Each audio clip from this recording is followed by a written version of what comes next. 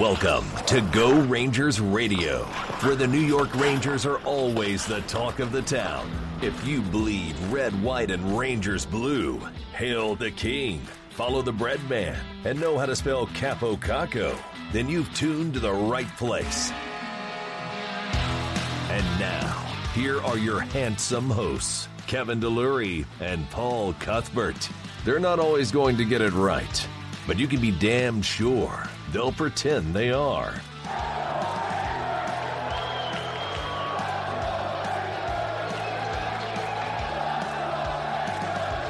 Now, let's go Rangers Radio. Yeah, good afternoon, good day, and good evening, depending on what time you're listening to us. It's Go Rangers Radio time, ladies and gentlemen, broadcasting live from New York, baby, on the Go Hockey Media Network. Yours truly, Mr. Paul Cuthbert. And without further ado, ladies and gentlemen, your friend and mine, Mr. Kevin Delury. KD, how you doing, buddy? Good, buddy. Good to be back from the Christmas break, I guess is what we're going to call it. We haven't been on air. What did you say? I think you were saying before the show, 12 days since our last... Father, for we have sinned. It's been 12 days since our last podcast.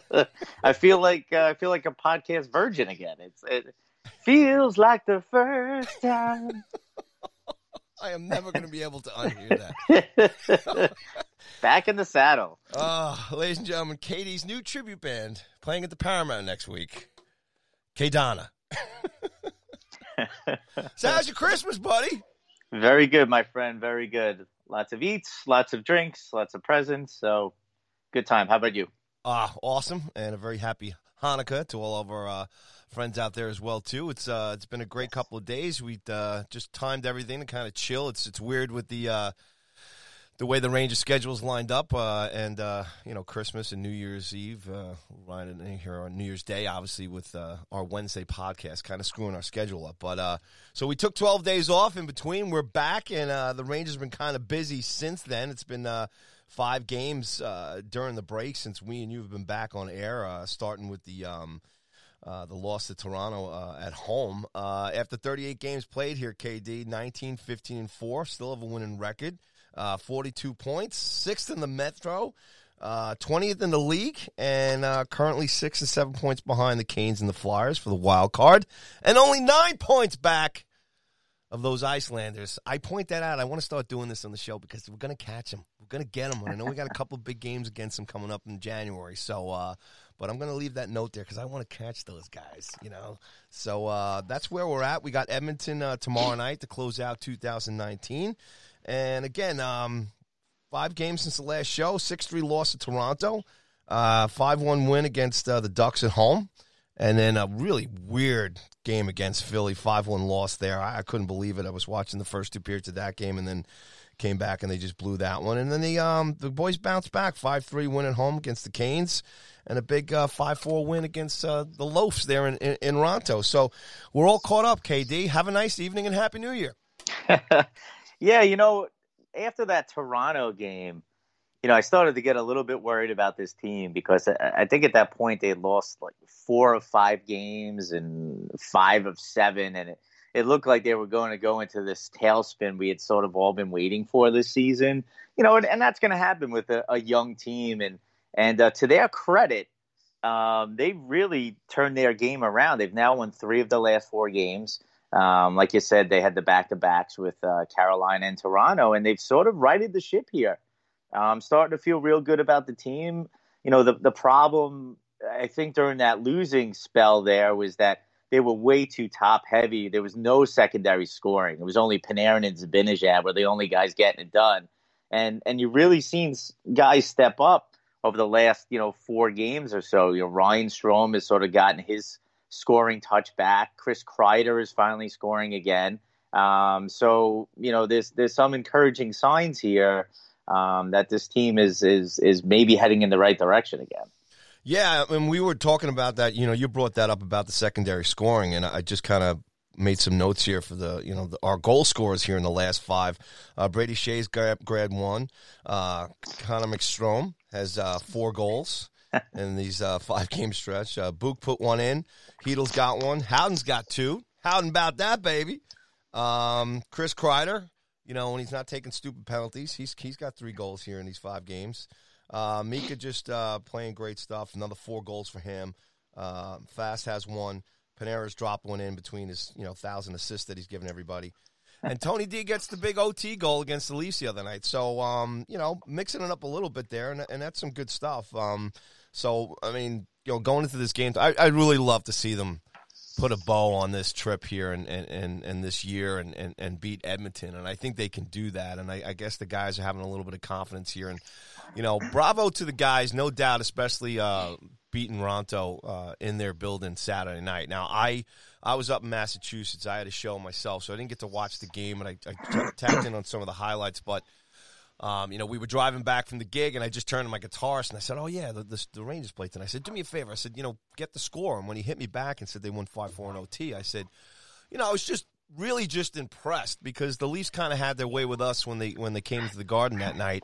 And I think that's a good thing. And for the first time here and, winning back-to-back games and with a chance now to maybe win 3 in a row, which is something they really haven't done in a while. And I was joking to you in the text yesterday. Hey, you said, Paulie, when are we going to do the podcast again? And I said, when they win 6 in a row. So if they can get this win tomorrow night, buddy, we're halfway there.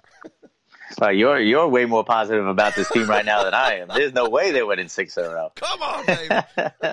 But, just to go to the Toronto game, they did give up a lead in the third period, which is always concerning. I mean, like always, they gave up a ton of shots. What else is new? But I did like the fact that they were able, despite giving up a 2-goal lead in the third period, I like that they were, and again, I said resilient before as far as coming back in the last 4 games. They showed that sort of resiliency in the game as well. Didn't hang their heads, came out in OT and still won it. So I think that's a good sign for a young team to be able to take that sort of gut punch when Matthews scores that goal in the final minute to tie it up and still be able to sort of recover, regroup, and then get the win in overtime.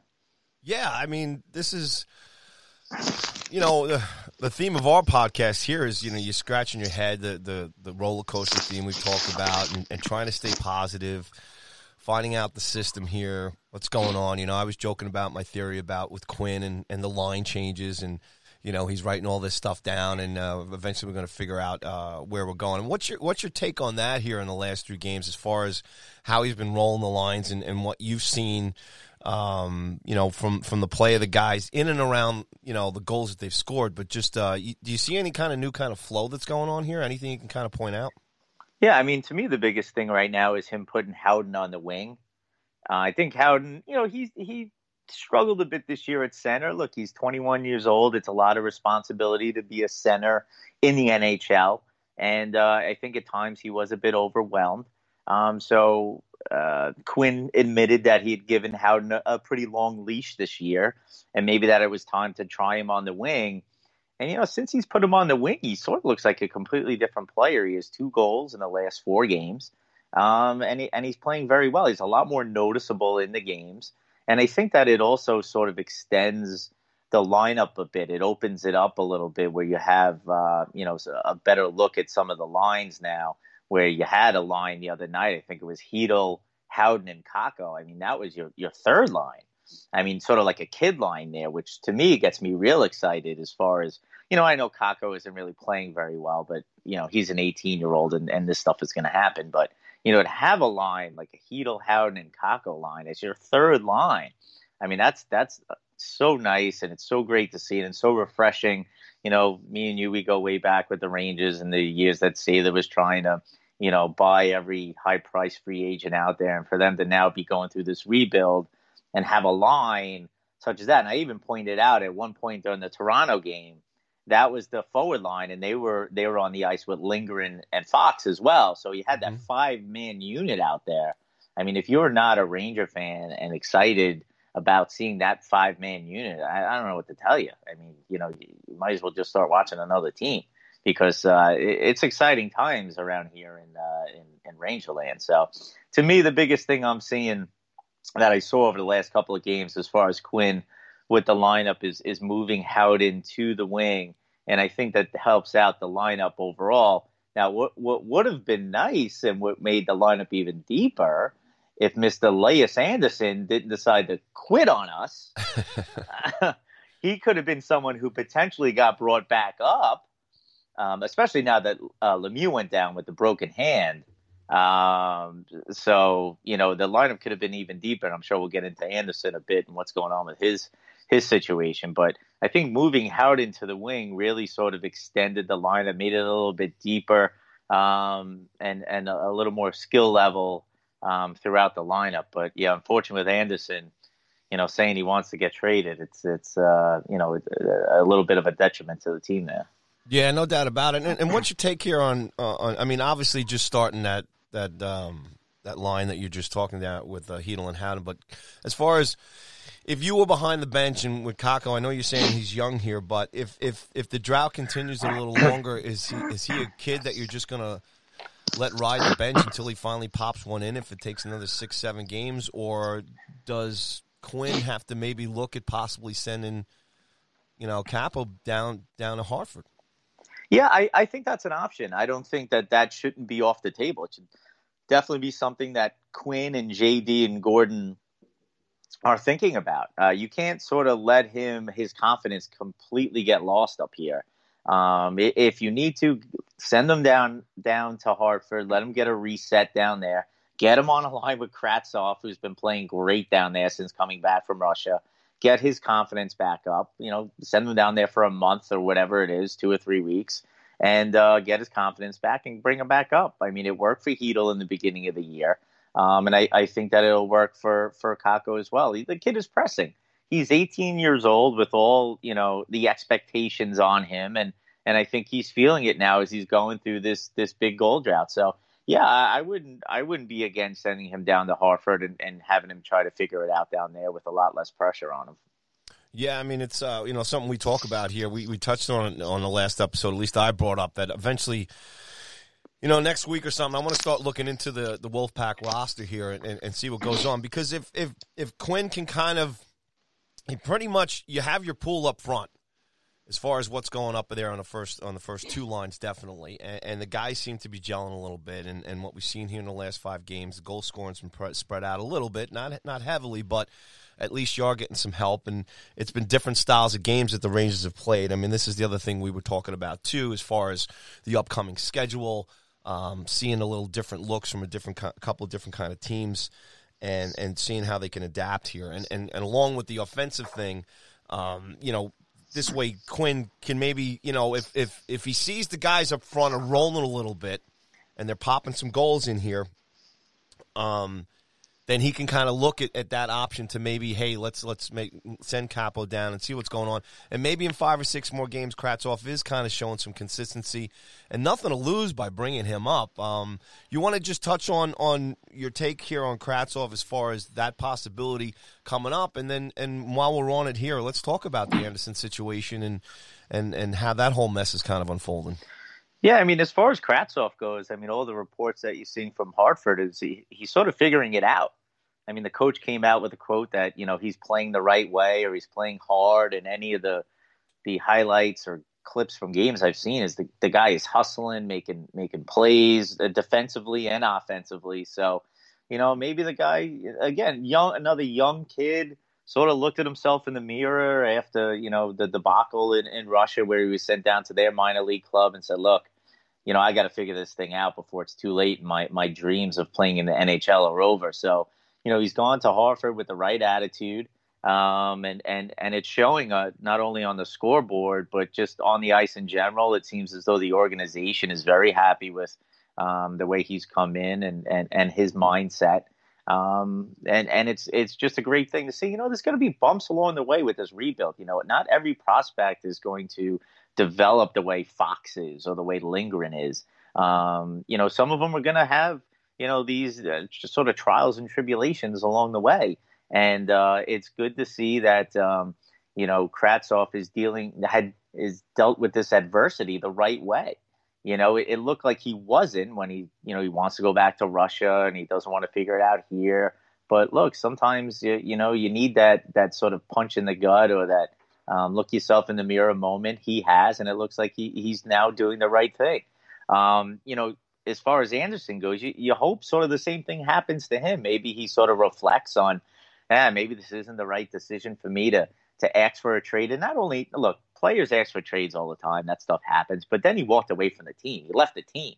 Mm-hmm. I mean, that's my biggest problem that I have with him is he's now, I don't even know where he is. I don't know if he went home or he's sitting in Hartford in his apartment or what.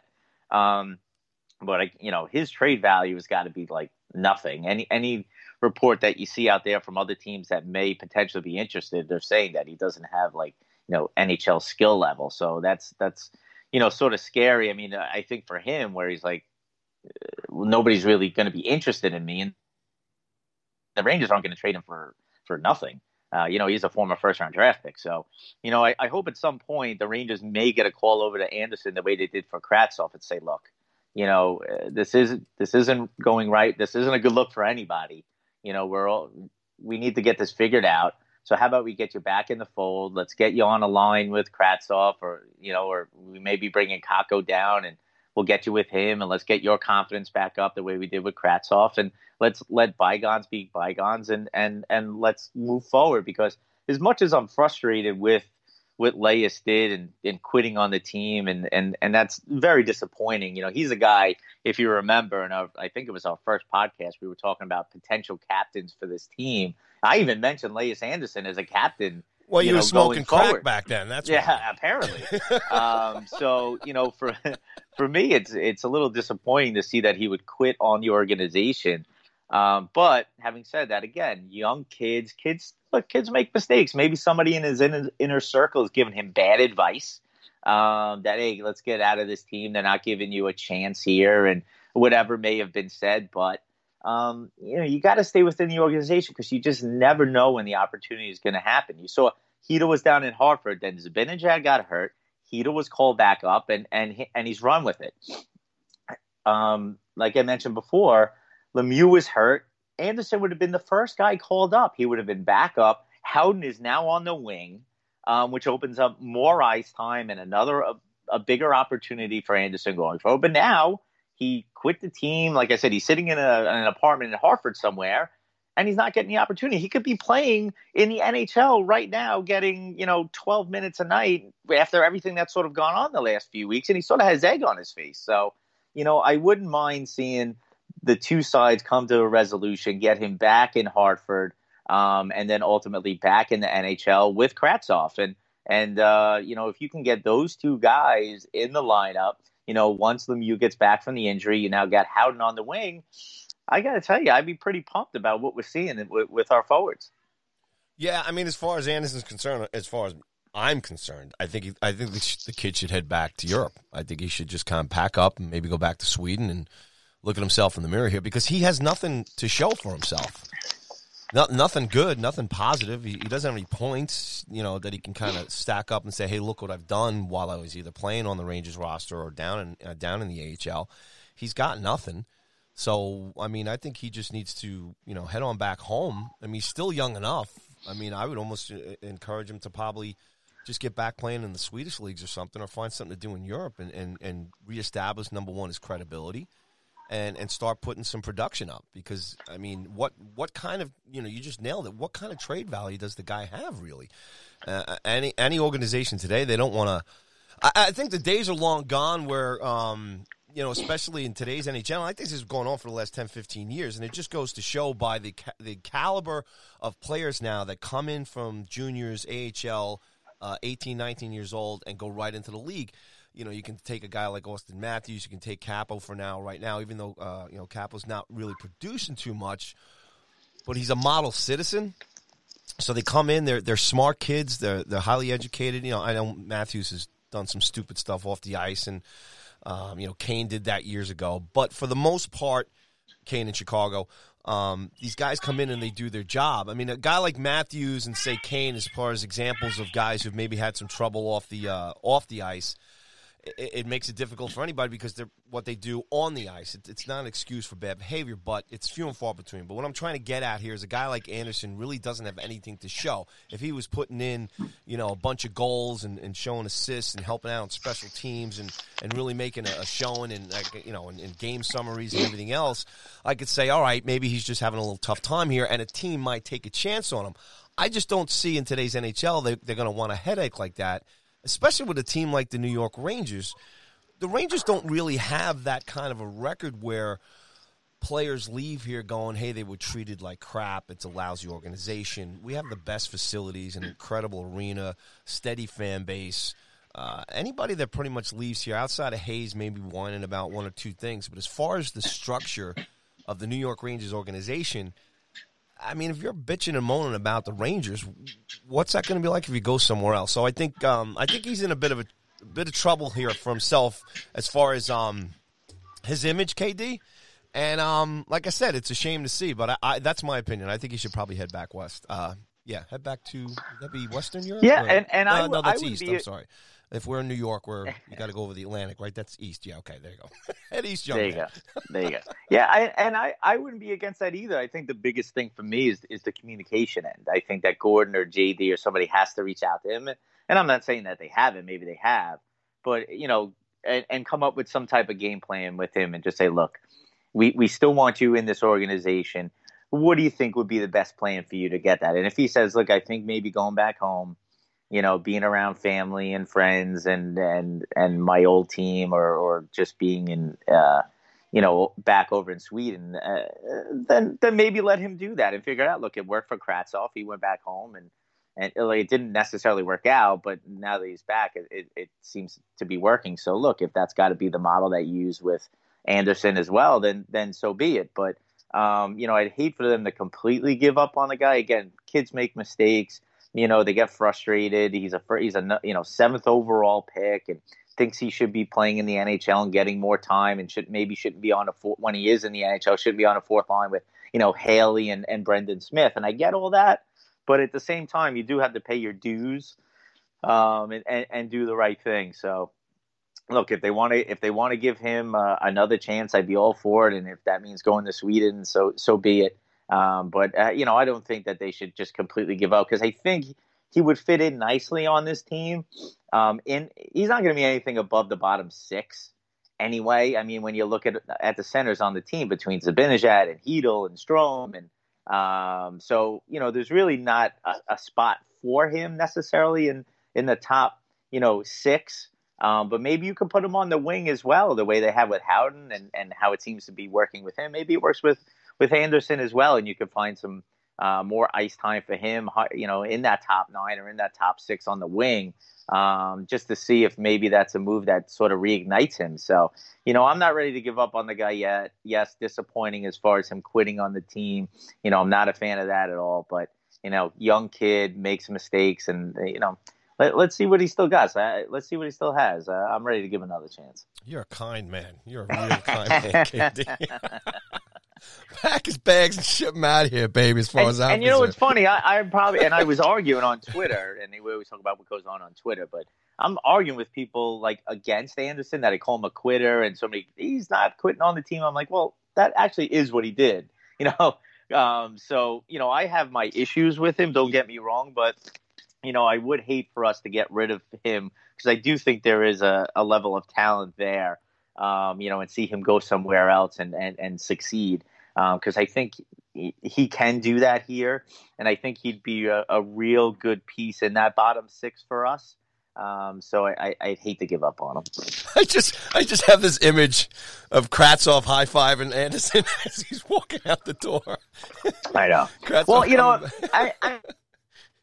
I mean, it is a little, and I hate to put it all on Anderson. It is a little bit concerning to see this happen to two of their prospects so far. I mean, we're not even at the halfway point of the season, and you've had two prospects sort of hightail it out of there. One has thankfully come back. Uh-huh. So, and I don't know if that's just immaturity on their end or, the Rangers organization isn't communicating with these players about what they're looking for or what, their role is going to be with the organization. But, hopefully if it is an internal issue with the Rangers, they're looking themselves in the mirror and saying, well, what are we not doing with these young guys that are, unfortunately having them bolt or, leave the team or extra trade. So, I don't want to put it all on the player. I mean, I don't know what's going on internally with the Rangers. But, hopefully the organization is taking a look at itself as well and say, well, what do we need to make sure that this doesn't happen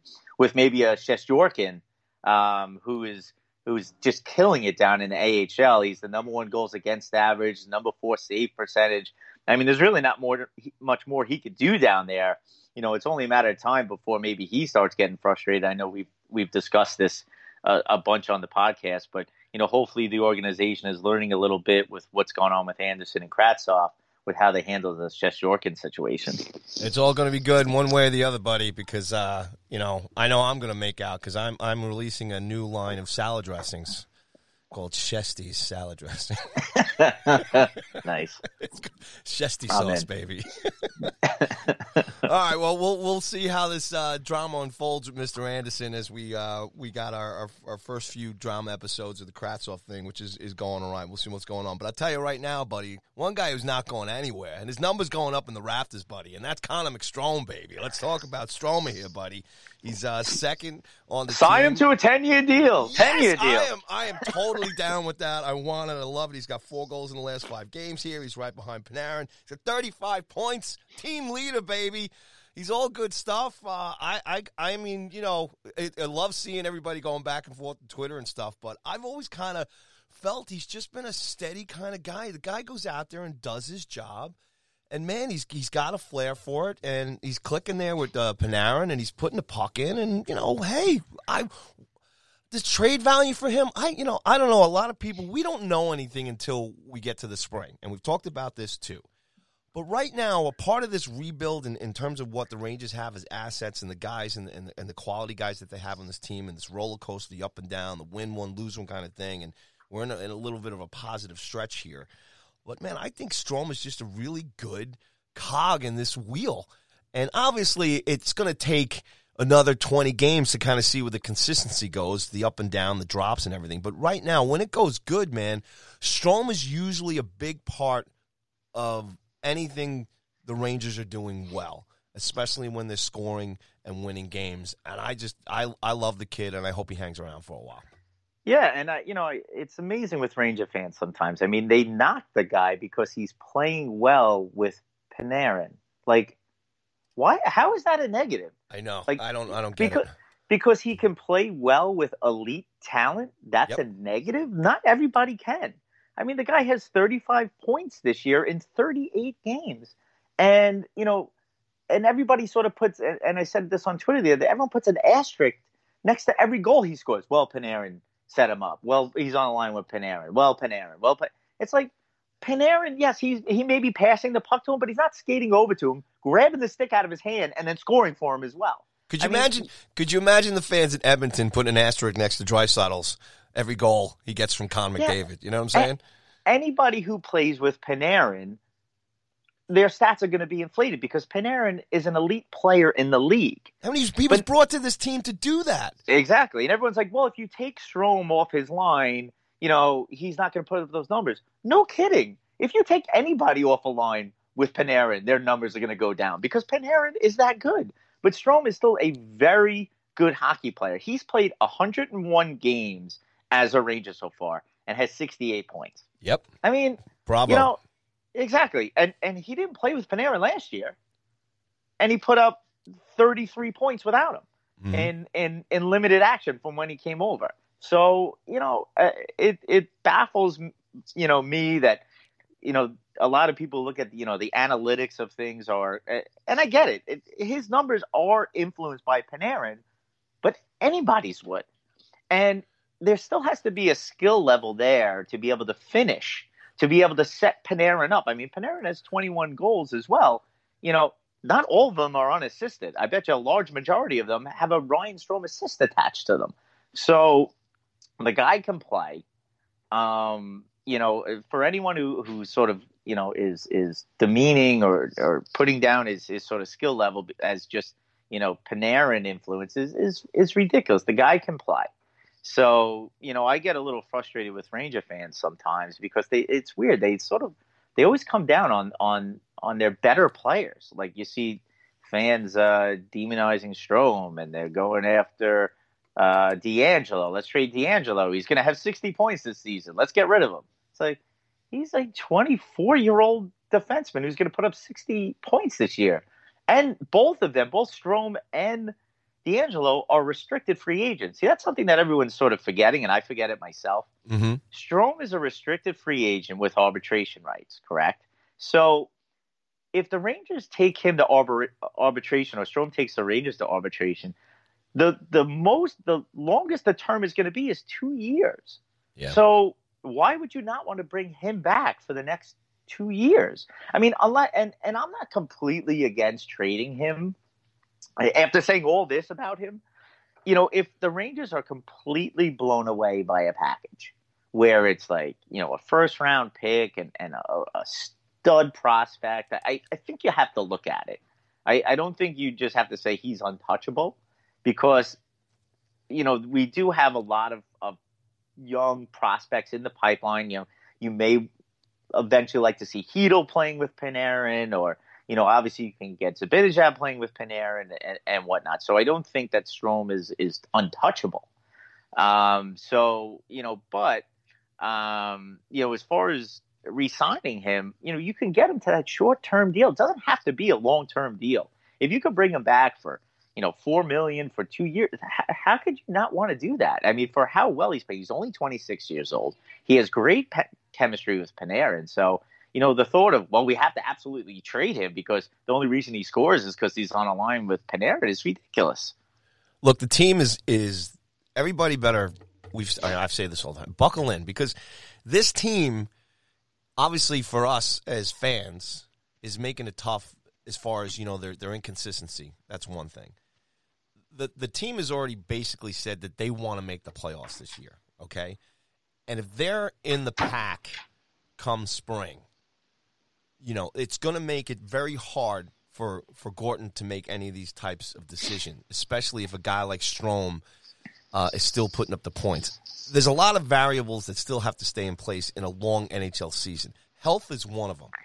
The team, I've said this before, has still not really faced any type of serious injury bug. Mika's gone down, Lemieux's down right now, and we lost Stahl for a few games. That's it. So, and this team, like I said, has kind of battled through that, and they're staying in the pack here, and it all depends on where they're at come the end of February, heading into March. Because if what we're seeing in these last 5 games, they've still got a lot of issues. I want to get into some of the shots on goal here with you too, KD. They've still got some issues, obviously. But this is all part of the rebuild.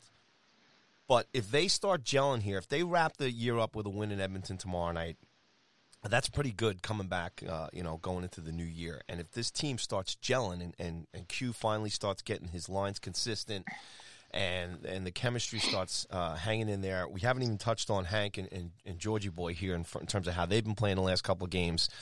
But if they're in a situation with their top 6 guys, no matter what DQ does with them, whether he has to move Strome up on this line and Buchnevich back and so on and so forth, I mean, if it's rolling and they're scoring, it's all good. And then you sit back, and if a guy like Strome, because of his age, and I'm sure the teammates are going to have a lot of impact on that too, whether or not they want to lose a guy like that. I would think, KD, that the only way this decision gets made easy for anybody, from organization down to the fan base, is that if the Rangers go into a tailspin, or if Strome just totally drops off the score sheet altogether.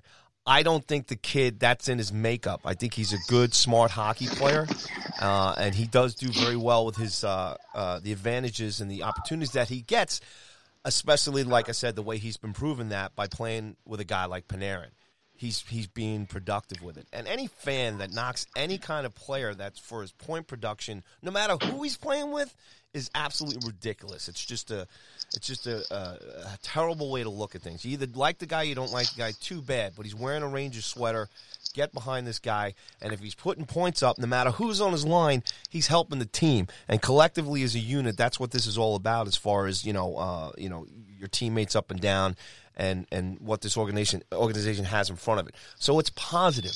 So everybody's kind of stay on the positive thing. But that's where my take is with Strome. I got no problems with the guy. Everybody goes through his ups and downs. You've said it.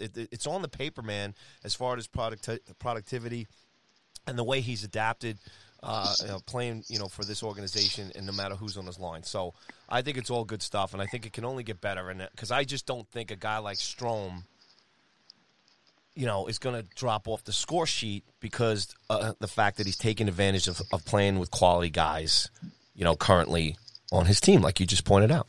Yeah, and I think the biggest issue is, even if the team does sort of just go into a tailspin and maybe it's time to sell at the trade deadline, I think with Strome being the restricted free agent, I think that the Rangers should lean towards probably keeping him. Again, it's not like he's an unrestricted free agent. There's going to be like a bidding war for him at the end of the year. Maybe you have to give him a 6 or 7 year deal.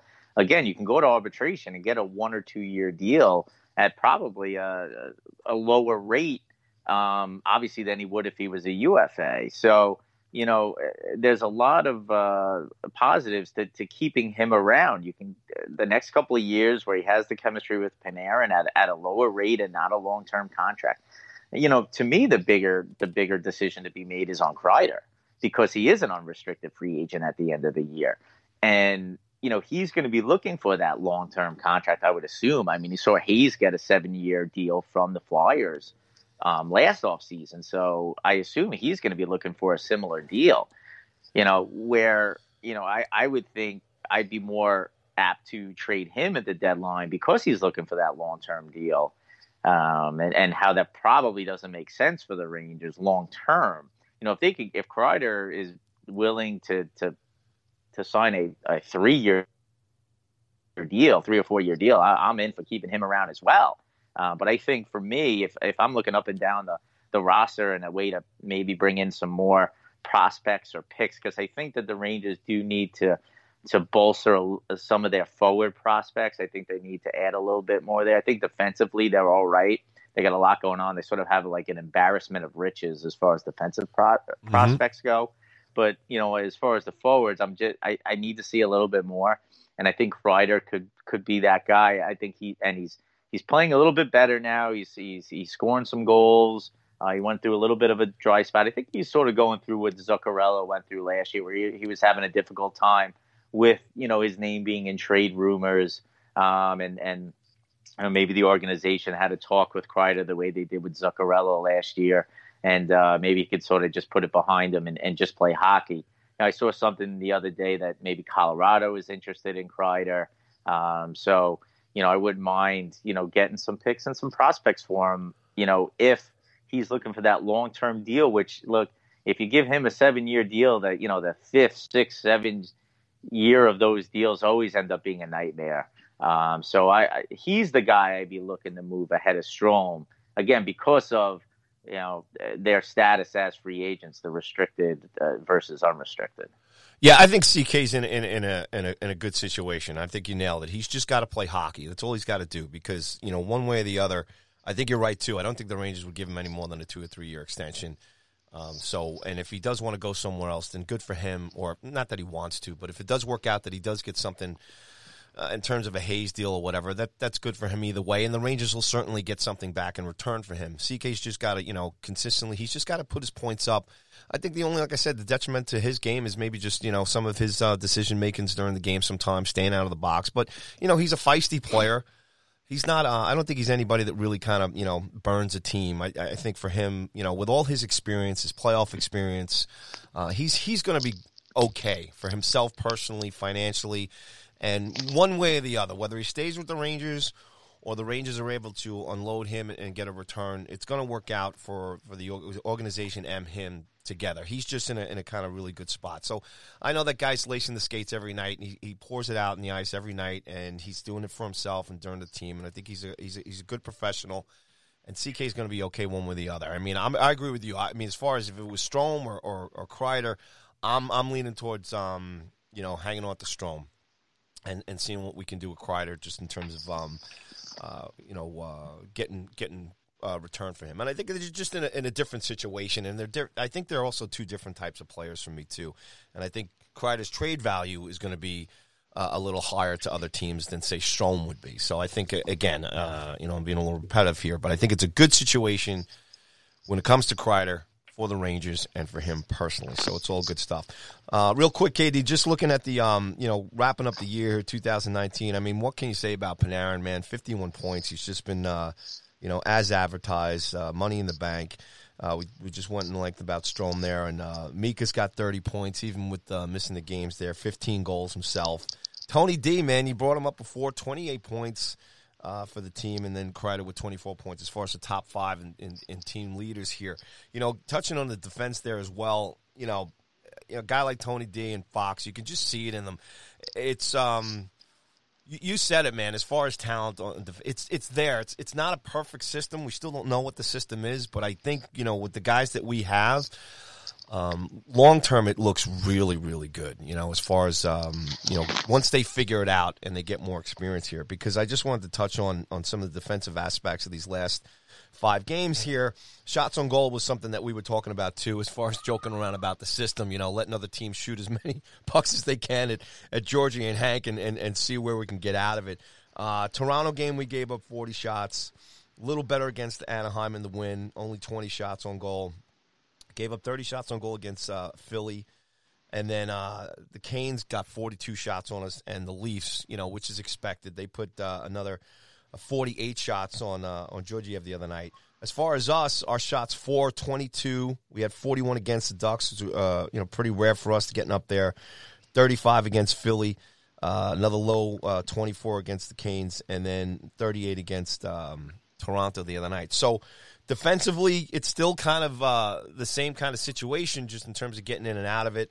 And then Hank had 2 wins and a loss during the 5, and Georgie went 1-1. Just get a little summation there of where you think they are in terms defensively and goaltending these last 5 games since the last time we spoke.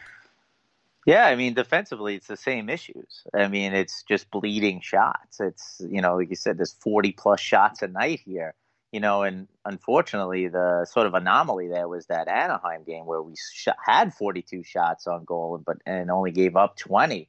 If they could somehow sort of bottle that, every night. That Ducks team was a very, very tired Ducks team too, man. Oh, yeah. I mean, yes, agreed. But, if they could somehow look at that and say, well, what were we doing right defensively in this game? And look, maybe it is just that the Ducks were tired and undermanned, and we just took advantage of that. But I think that look, if they haven't done it already, I don't know when they're going to figure out that they need to change up what they're doing defensively, because you can't win on a consistent basis, because you saw it. I think when they went out west and then came back, Lundqvist and Georgiev really weren't at the top of their games, and that's when they went into a little bit of a losing streak there, where they lost the 4 of 5 and 5 of 7, because Lundqvist and Georgiev weren't they weren't playing terribly, but they just weren't playing at the top of their game, which when you're giving up 40 plus shots a night, your goaltender needs to be. And for the last couple of games, they're back to that sort of talent stepping up there, where they're at the top of their game and they're winning again. It's not because they're playing that much better defensively. It's because Georgiev and Lundqvist are standing on their heads again. Yep. I think that they really do need to look at, and again, like you mentioned before, we've discussed it, individually, you look at the defensemen and they're all playing pretty well for the most part. I mean, me, I have issues with Stahl, but Hayek is out. So, what are you going to do there? Unless they decide to move Brendan Smith down to play defense, which I think is probably their best option as far as solidifying a little bit on the defense. But I don't know if that matters. Again, if they're going to sort of give up the blue line as they usually do and not step up and allow the team to come in with speed and chase, I mean, it doesn't matter who's playing defense, because you have a guy like Trouba who's been a solid blue liner his entire career with Winnipeg. And then he's going through some struggles here. I think he's been playing better of late since he's been put back with Shea. But, you look at, up and down, whether it's the forwards and them barely having a forecheck or sort of clogging the neutral zone, or the defenseman backing off of the blue line.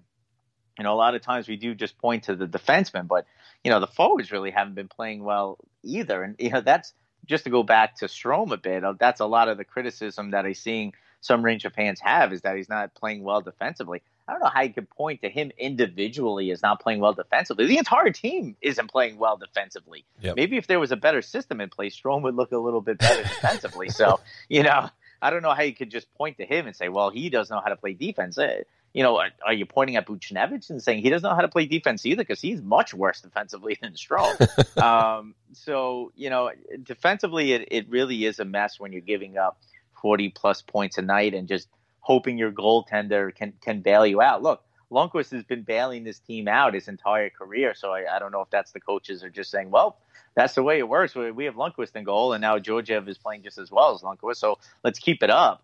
But that's just not a way to win in this league ultimately. Especially if they can get to the playoffs. I mean, where everything sort of tightens up, and the scoring is down tremendously. If you're still giving up those odd man rushes or 40-plus shots a night, you're going to get swept right out of the playoffs. So defensively, I don't know what they're going to have to do, whether it's move on from, Lindy Ruff, who was ever running the defense, or, Quinn has to look himself in the mirror. We talk about players looking themselves in the mirror. He does, and say, look, this is just not working defensively. But nothing has changed. Even during this winning streak, like you mentioned, I mean, it's right out there on the stat sheet. They're still giving up 40-plus points and 40-plus shots a night. It's just that the goaltending's been better. Yeah, no, and Georgie and Hank have kind of pretty much evened out here. I mean, Georgie's played 18 games, and Hank's got 22, and Georgie's at 10-7-1, and Hank's at 9-8-3. The goaltending situation here is obviously not a problem. I think, as far as the direction of the team, and I think that's what we're all sitting back here and we've talked about, as far as the system. And, these are all, it's the three major entities that of this machine that we're trying to kind of all watch together here. And like I've said this too, I said there's two guys that are, up close in front about this, and that's JD and Gorton, and they're watching all aspects of this. So, we've raved about the offensive productivity here these last couple of games. And they've got through it with their defensive lapses, and we've got really skilled, offensive defensemen here. We've got a stud there and Jacob Trouba as well. And, the goaltending there is kind of, there's been a discussion all year and talking about, potential trades down the road in terms of where they're going to go. So, I was just kind of thinking what you were talking there about them. I mean, could you imagine, you get to some point there in the spring and, something's got to give here, obviously, as far as gameplay and consistency. I'm talking about whether Hank goes 2 games, Georgiev goes 3 games, or whatever. I think that works with other teams as far as, who's in your lineup or whatever. Whether it's what Boston has up there. But Tuukka Rask is their number one guy, obviously. Hank, is he our number one guy still? Maybe just because of his legacy, yes, he is. But as far as where he is on the team right now, is he really the number one, or are they both number one here? And when does the coach Q here have to make this decision where he's got to try and run one of these guys 5 or 6 in a row, and decide what they're going to do? And the other thing I was thinking about, when we're talking about Kreider, could you imagine some kind of really good, strong, major package deal if you put Kreider and Georgiev in a package deal or something? What you could maybe possibly do there? I don't know if that really kind of works out, financially, statistically, or contractually. I don't know what that is. I'm just kind of thinking out loud here. And if Shesty still plays well, and you go in that direction. Because I think for the first time here, especially watching these last 5 games and seeing where the team is kind of hanging around competitively, going into January now, and the team is going to have to make a decision as far as, are we going to go for the playoffs here? And if we go for the playoffs, you're obviously going to try and win. So this is going to be, I know we talk about good problem to have, but it's something to really kind of start maybe just looking at now. And for me, we've joked about it, but I think now you kind of really have to start looking at one of these guys is going to have to get the team has to get serious, KD, is what I'm getting at. They've got to run one of these guys, and they've, for a few games in a row, more than 3. Go to 5 or 6, and the team's got to put up a 6-7 game winning streak. I mean, that's going to kind of give JD and Gorton a lot to look at, and for us too. It's almost like if you're in a rebuild here, let's stop this wishy-washy stuff back and forth. Obviously the defensive aspect, it's a problem of it, but as a team here, how can they make that decision? Let's go with Hank for 6 games. Let's go with Georgiev for 6 games. Let's see what happens. And let's run these same lines for 6 games, and let's just kind of go for it. And let's see if we can sit back and go, after 10 games, hey, we won 6 or 7 in a row. Is this team, the way it's made up right now, with all the components, the new guys, Trouba, Panarin, Stromer, the defensive, Capocacco, all the stuff that we've got going on here, where are they going to, make a big move, shift, cause the ground to shake or whatever, or we just get into this thing that we're going to talk on every show. Maybe this guy should get traded. Maybe this guy should go up or whatever. I guess it's me asking for the team to kind of maybe just decide whether or not they're going to go for it here. Not on a big stage in terms of, major trades all here and there. But those 2 things, KD, the goaltending aspect of it, maybe lining up with Strome and Kreider at some point there in the spring, and obviously seeing if this team can go on a run here. Yeah, I thought that Quinn was ready to sort of give the reins over to Georgiev after the West Coast trip. I think he outplayed Lundqvist during that trip. Lundqvist had that tough game in Anaheim. And then, he went with Georgiev when they came back against Nashville, and Georgiev had a bit of a stinker. But Quinn went right back to Georgiev again, and in the past, he probably would have went with Lundqvist. And he went with him the next game, that home game against Toronto you mentioned before, and Georgiev put up another stinker. So he had 2 in a row where he had given up, 5 goals against Nashville and then 6 goals against Toronto. And I think Quinn may have been like, oof. Maybe he's not ready for this. Yep. And he went back with Lundqvist against Anaheim. Actually, went back with Lundqvist for 3 games in a row. He did Anaheim, Philly, and Carolina. Yep. Then obviously you had the back-to-back, so he went back with Georgiev. So, I thought at that point he was ready to ride Georgiev, and he sort of didn't take advantage of his opportunity there. And Lundqvist came back, and Lundqvist has actually played pretty well now that, he played 3 of the last 4 games now. I think he's been good. And yeah, Quinn is in a difficult situation regarding the goaltender. He has the legacy of Lundqvist, who is still playing very well. And you have this young guy in Georgiev who, could potentially be the heir apparent if, Shesterkin maybe falters a bit, and you still want to see what you can get from Georgiev in a 10-game span, like you had mentioned. And so it's a difficult spot for Quinn. What do you do with, an all-time great Ranger player, while we figure out what this team can be in a rebuild and what one of our young goalies could potentially do with a larger workload? It's a tough spot. Because they're in a rebuild, I would defer to Georgiev, and I would be playing him a lot more than Lundqvist, even if they're looking to get into the playoffs. This year is never about getting in the playoffs. It would be nice. And that's the catch, KD, though. Yeah. But if you do ride Georgiev for a little bit there, and Hank gets stale, and say, they do make the playoffs, just as Hank, you got to keep Hank loose. Yeah, I do, but I think the development of Georgiev is more important than potentially getting getting Lundqvist in there to stay loose or to potentially help him get in the playoffs. We need to know what we have in this kid. If we are going to be hanging around that sort of playoff spot, we're 6 or 7 points out now, and just say, let's ride this kid. Let's see what he could do in a bit of a pressure situation where we need to win games to get into the playoffs, and let's see how he handles it. Because if he can't, then you got to look to maybe move on from.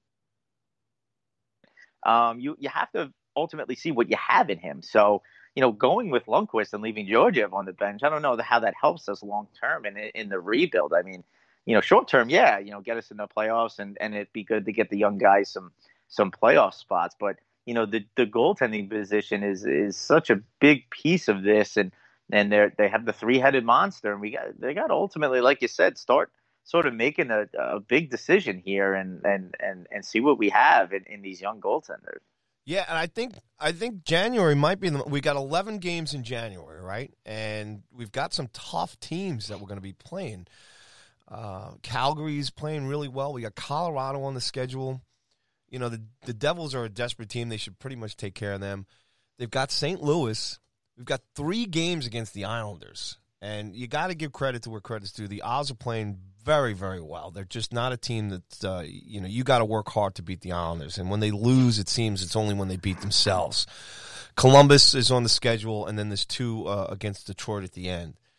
So, 11 games on the schedule here because, when you get to February, which has another bucket load of games in that month too, and now you're getting closer to trade deadline, you're getting closer to deciding whether or not, or finding out where you are after January, whether you're still in that pack to catch a wild card spot and make the playoffs, and that's when the organization's going to make this kind of, if it's a financial thing, the Rangers don't need to make the playoffs for the financial aspect of it in terms of an extra 4 games or whatever the heck it is, or extra 2 games. Let's say if they were to get into the first round and get knocked out, it's not really.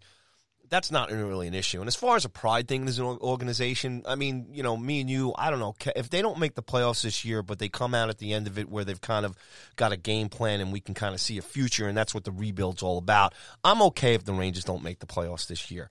So, depending on where the organization feels, how important it is for them to make the playoffs. And they have said this. I mean, Quinn said it, and they all want to make the playoffs. I think every team does. But, as far as what we're talking about here, and finding out what the makeup of this current team has in terms of helping them make those tough decisions that we're also talking about, whether it's goaltending, whether it's Strome, whether it's Kreider, and whether it's a certain couple of prospects that we got to move up, move down, or move on from. I think next month is probably that one of, what's that saying?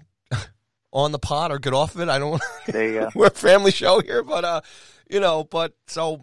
I think maybe next month, why not, hopefully, and this, Lindy Ruff, the defensive stuff, maybe they just kind of just unload here next month and kind of go for it and see where they come out of it on the other end.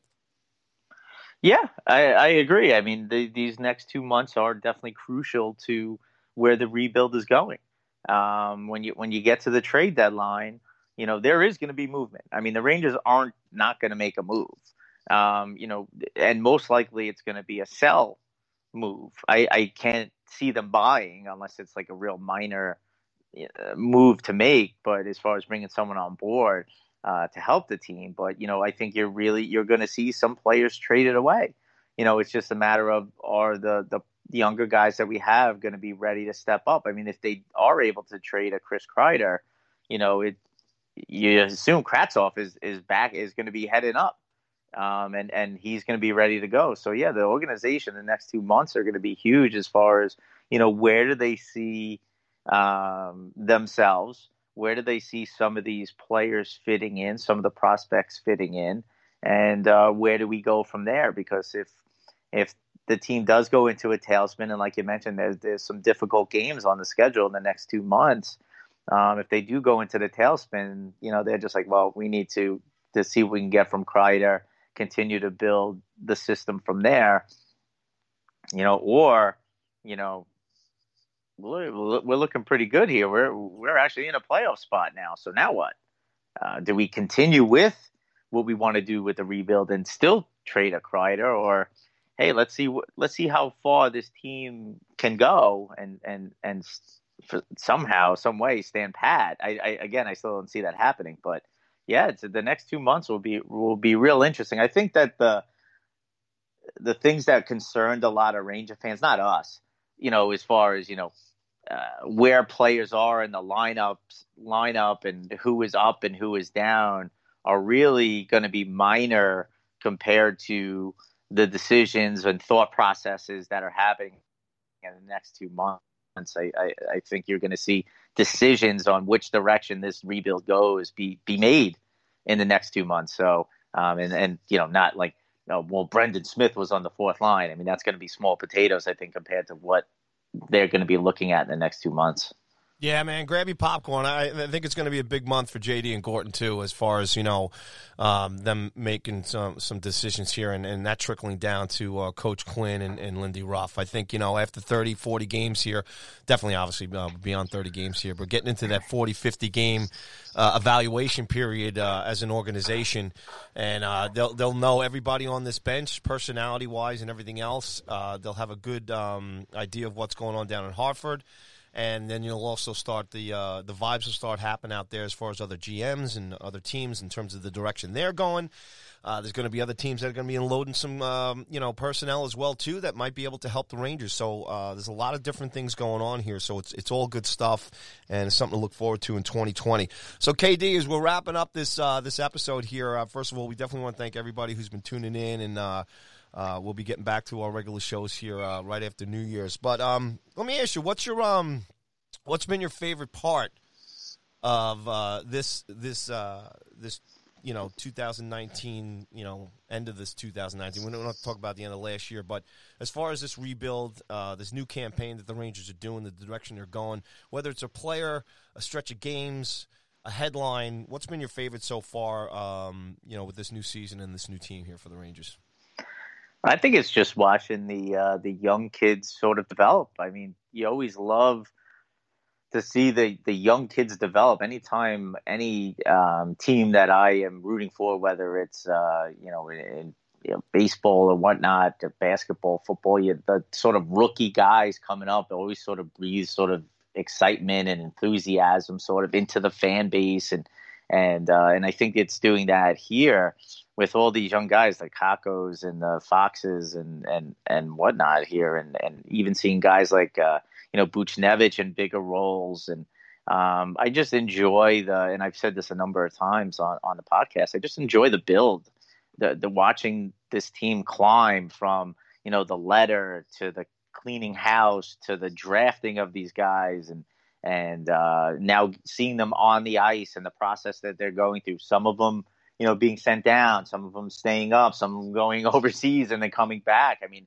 it's just the process itself. I really enjoy. It's so much more enjoyable to watch this build go along than it is let's just pluck every high-priced free agent, like I mentioned before, that this team used to do.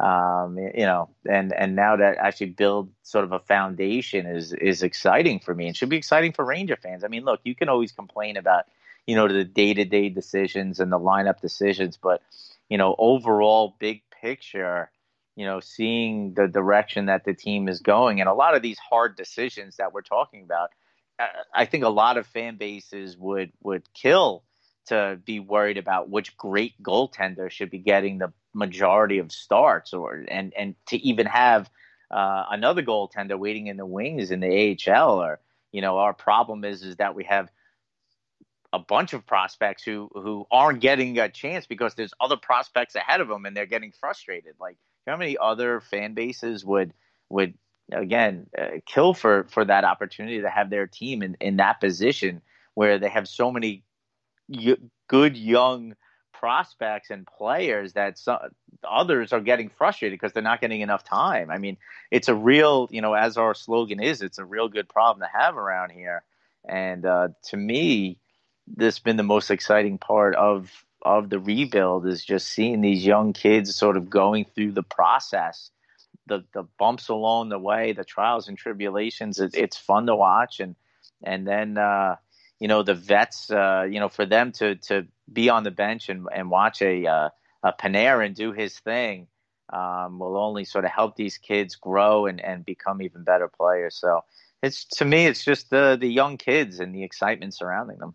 Yeah, no, I agree with you there 100%. And, for me personally, I just, defensively, obviously, they've been struggling. But you look at Tony DeAngelo, Foxy, even Brady Shea, I know he gets beat up a lot, and Jacob Trouba, those four studs there, they're going to figure this out.